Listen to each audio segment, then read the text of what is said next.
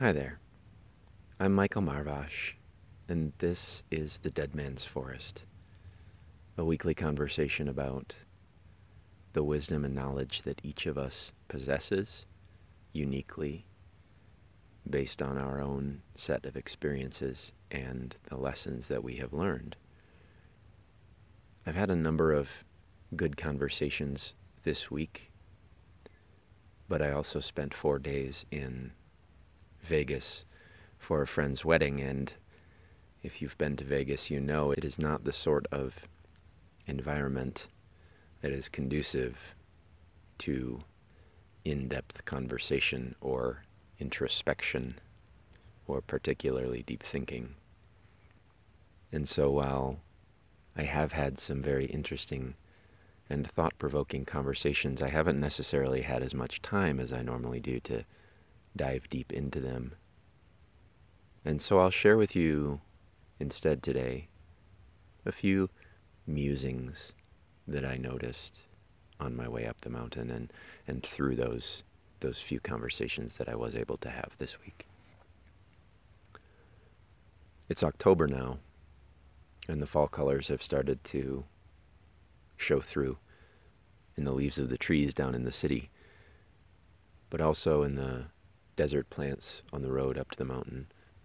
Here in the forest, it's mostly evergreen trees, so when I look up, it's not so easy to tell that it's fall, but when I look at the ground, the browns and the yellows leave no question in my mind.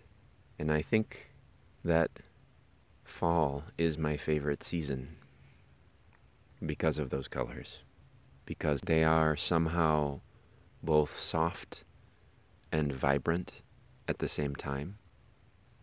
They're not loud or garish like so many of the artificial colors that we see on a regular basis. They're rich colors to me because they are both beautiful to behold, but at the same time they portend the death and the mortality that lies beneath the surface of all things. The bright greens of the trees that they show in the spring and the summer are almost like a mask for these true death colors that are beneath. I think that the soft colors of fall that allow the vulnerability of life to show through are just absolutely striking. The thought that occurred to me on the drive up the mountain was that it is because we die that we are beautiful. Life is beautiful, and death is inextricably a part of it. And simply looking at the life but ignoring the mortality is like only looking at part of a beautiful painting. So I think fall is my favorite season because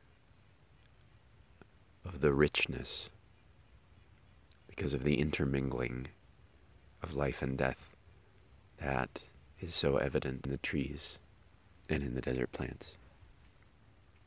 It reminded me of an episode of Radiolab that I heard once, which I think was on Time. One of the segments of the episode was about this audio engineer who had a niece, and every year on her birthday he would visit her and he would record her. And he did this from the time that she was born till the time that she was at least 18, I think. And of course, when she was a baby, she was just babbling and just making the noises that babies make. But as she got older, he started to talk to her and have conversations, and she started to articulate her thoughts and talk about the things that she liked and about school and about boys. And of course, her voice matured over the course of him doing these recordings. And on the Radiolab episode, they just played a few seconds of each year from 1 to 18. And the effect of hearing this little girl grow into a young woman in just a moment was arresting. Because it was as if all of the potential that is bound up in us when we are babies was unfolding in an instant right before my ears. It was like an auditory version of one of those time-lapse photos of a flower unfurling, where you can see it in its infancy and you can see it expanding into its potential, and then you can see what it has become. And it's simultaneously a joyous experience and a sad one, because you can see right there what is becoming, but you can also see what's vanishing. The innocence of the child, of the bud, of that flower, which will never return. And that richness of experience of joy and sorrow intermingled is the experience of being a parent, of being a friend, of being in a relationship, simply of living life. All of those things happen together. They come in and out of focus, and when they're all there, when we're able to hold them all in our awareness at one time and feel the rich variety of emotions that they evoke in us, it's just a very sublime experience. That emotional experience of joy and sorrow together reminded me of a conversation that I had with a friend, where he and I were both fairly intellectual people. And I assume that with as pedantic as Dead Man's Forest can sometimes become, though I try my best to rein it back from getting too much so. I assume that many of you listening are the same way. You're rather intellectual. You maintain at least some emotional distance between yourself and the things that happen in your life on a day-to-day basis. Here's an example. My partner and I are in the process of reorganizing a lot of things in our home right now. And when she makes an initial effort at reorganizing, at organizing a drawer or a cabinet or something like that, and does a great job. It looks fantastic. And when I come to that cabinet or that drawer a few days later to get something out, and I realize, oh, this needs to be over here, these things need to be moved because I can't, it's too difficult to get at the things that I need to get at on a regular basis. And so I'll say that, and she gets upset at me for criticizing her work. And on the flip side, if I make an initial effort at organizing something or putting things together, and she comes in later and it's wrong and needs to change around, and she criticizes the work that I did, it doesn't matter to me. It has no bearing on me. And that's the difference, I think, between more intellectual people who maintain that emotional distance, that separation between themselves and the things that they have done and the things that they have put effort into, and people who bind those things together, who pour a lot of themselves into the work that they do. And so when the work is criticized, they interpret it as a criticism of them. Anyway, my friend and I are both these kinds of people, and we were talking about how people who are more emotionally invested, or people who inject a lot of drama into their life, are on this big emotional roller coaster where there are really strong highs of satisfaction and pleasure, and then really strong lows where things have fallen apart or not gone the way that you hoped. And that is the way that they choose to live their lives, to ride that roller coaster up and down. And he and I, by maintaining a little more emotional distance on those things, we never get quite as high, quite as emotionally happy or excited or stimulated, but we also never go quite as low. We never get as sad or as melancholy or as afraid. And that conversation reminded me of a section from the book The Prophet by Khalil Gibran, which I believe I have mentioned before in Dead Man's Forest. The Prophet is a book that's hard to describe. On the face of it, it's really just one character's it's one character just sharing his life lessons with another group of characters who are asking him questions, and they say, tell me what you think about marriage, tell me what you think about houses, tell me what you think about clothes, tell me what you think about work. And the man he speaks in almost biblical language. It's somewhere in between prose and poetry, in that you can understand that he's trying to speak profound truths, and that these truths can't quite be articulated in everyday language. And as an aside, it strikes me that with the Prophet, Khalil Gibran is perhaps trying to do something that I value and am trying to emulate in The Dead Man's Forest, which is speak to big truths about existence as clearly as possible. Many of them transcend the language that we have access to, and so must be said using metaphor or symbolism or other imagery. And perhaps that is what poetry is, but there are definitely poems that I read and think there is some wisdom and sense there that I can figure out, even though I may not initially understand what it is. And there are other poems that I read that simply sound like nonsense. Perhaps there's nothing wrong with that. Perhaps it's simply different kinds of poetry. But anyway, back to this section of the Prophet that I was reminded of. I'll read it to you. Then a woman said, "Speak to us of joy and sorrow." And he answered, "Your joy is your sorrow unmasked, and the selfsame well from which your laughter rises was oftentimes filled with your tears. And how else can it be?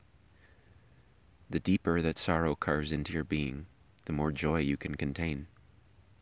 Is not the cup that holds your wine the very cup that was burned in the potter's oven? And is not the lute that soothes your spirit the very wood that was hollowed with knives? And when you are joyous, look deep into your heart, and you shall find it is only that which has given you sorrow that is giving you joy. And when you are sorrowful, look again in your heart, and you shall see that in truth you are weeping for that which has been your delight. Some of you say, joy is greater than sorrow, and others say, nay, sorrow is the greater. But I say unto you, they are inseparable. Together they come, and when one sits alone with you at your board, remember that the other is asleep upon your bed. Verily, you are suspended like scales between your sorrow and your joy. Only when you are empty are you at a standstill and balanced. When the treasure keeper lifts you to weigh his gold and his silver, needs must your joy or your sorrow rise or fall.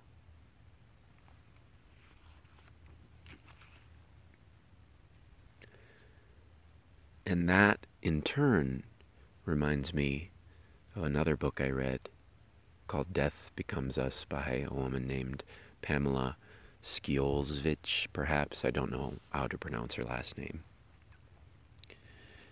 with her struggles to come to grips with her own mortality, with her husband's mortality, with her family, with her children's mortality. And the big realization that she has at one point in the book is that the more you love something, the more sorrow you will feel when that thing passes on. Whether it be a person or an object or a place. Everything is temporary. Everything will change or will be lost, will be destroyed, or will die.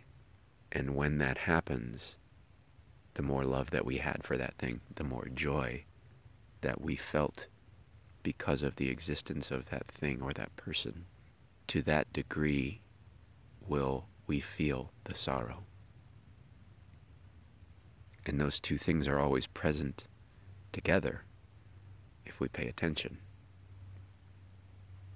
And that brings us back to that rich feeling that I talked about earlier, where we're in this constant state of having and losing all at the same time. And the only thing that separates the having and the losing is time. And who knows what time is, whether it's real or an illusion.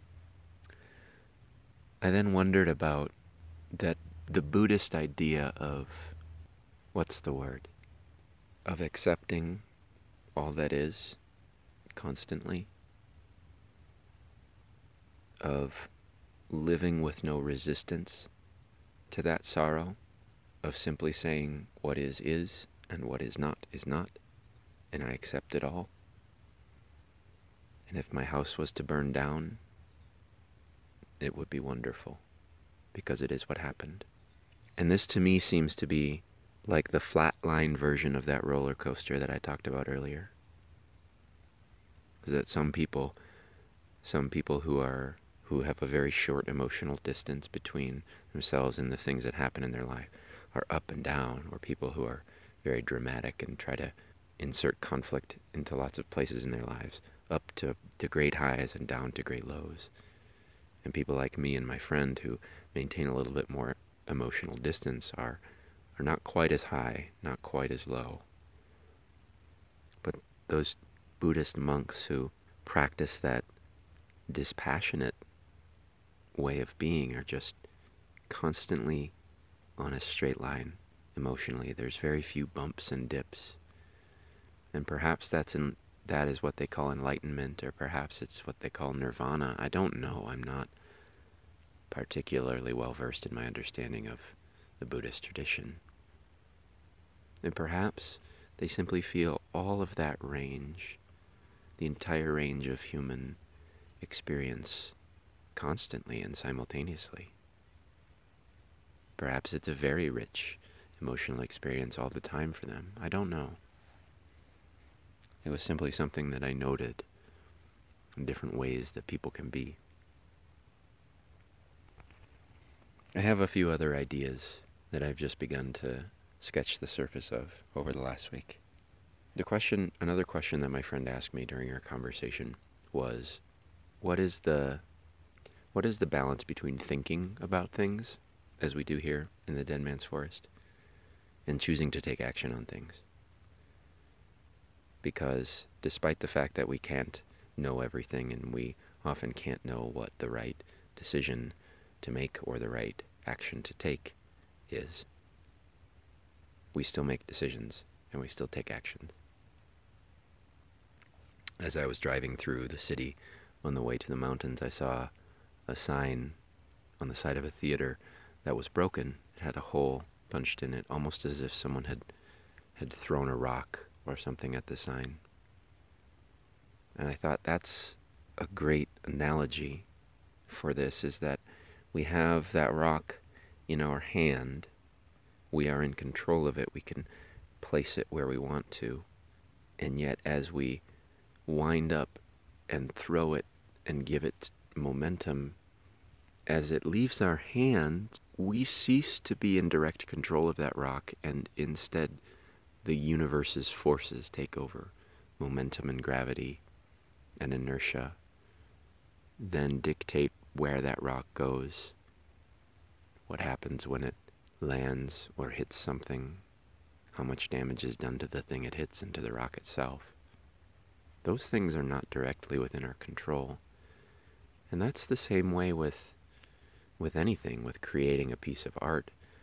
You put in the effort to capture the image that you have in your mind, perhaps, and when you're done, you have a piece of art.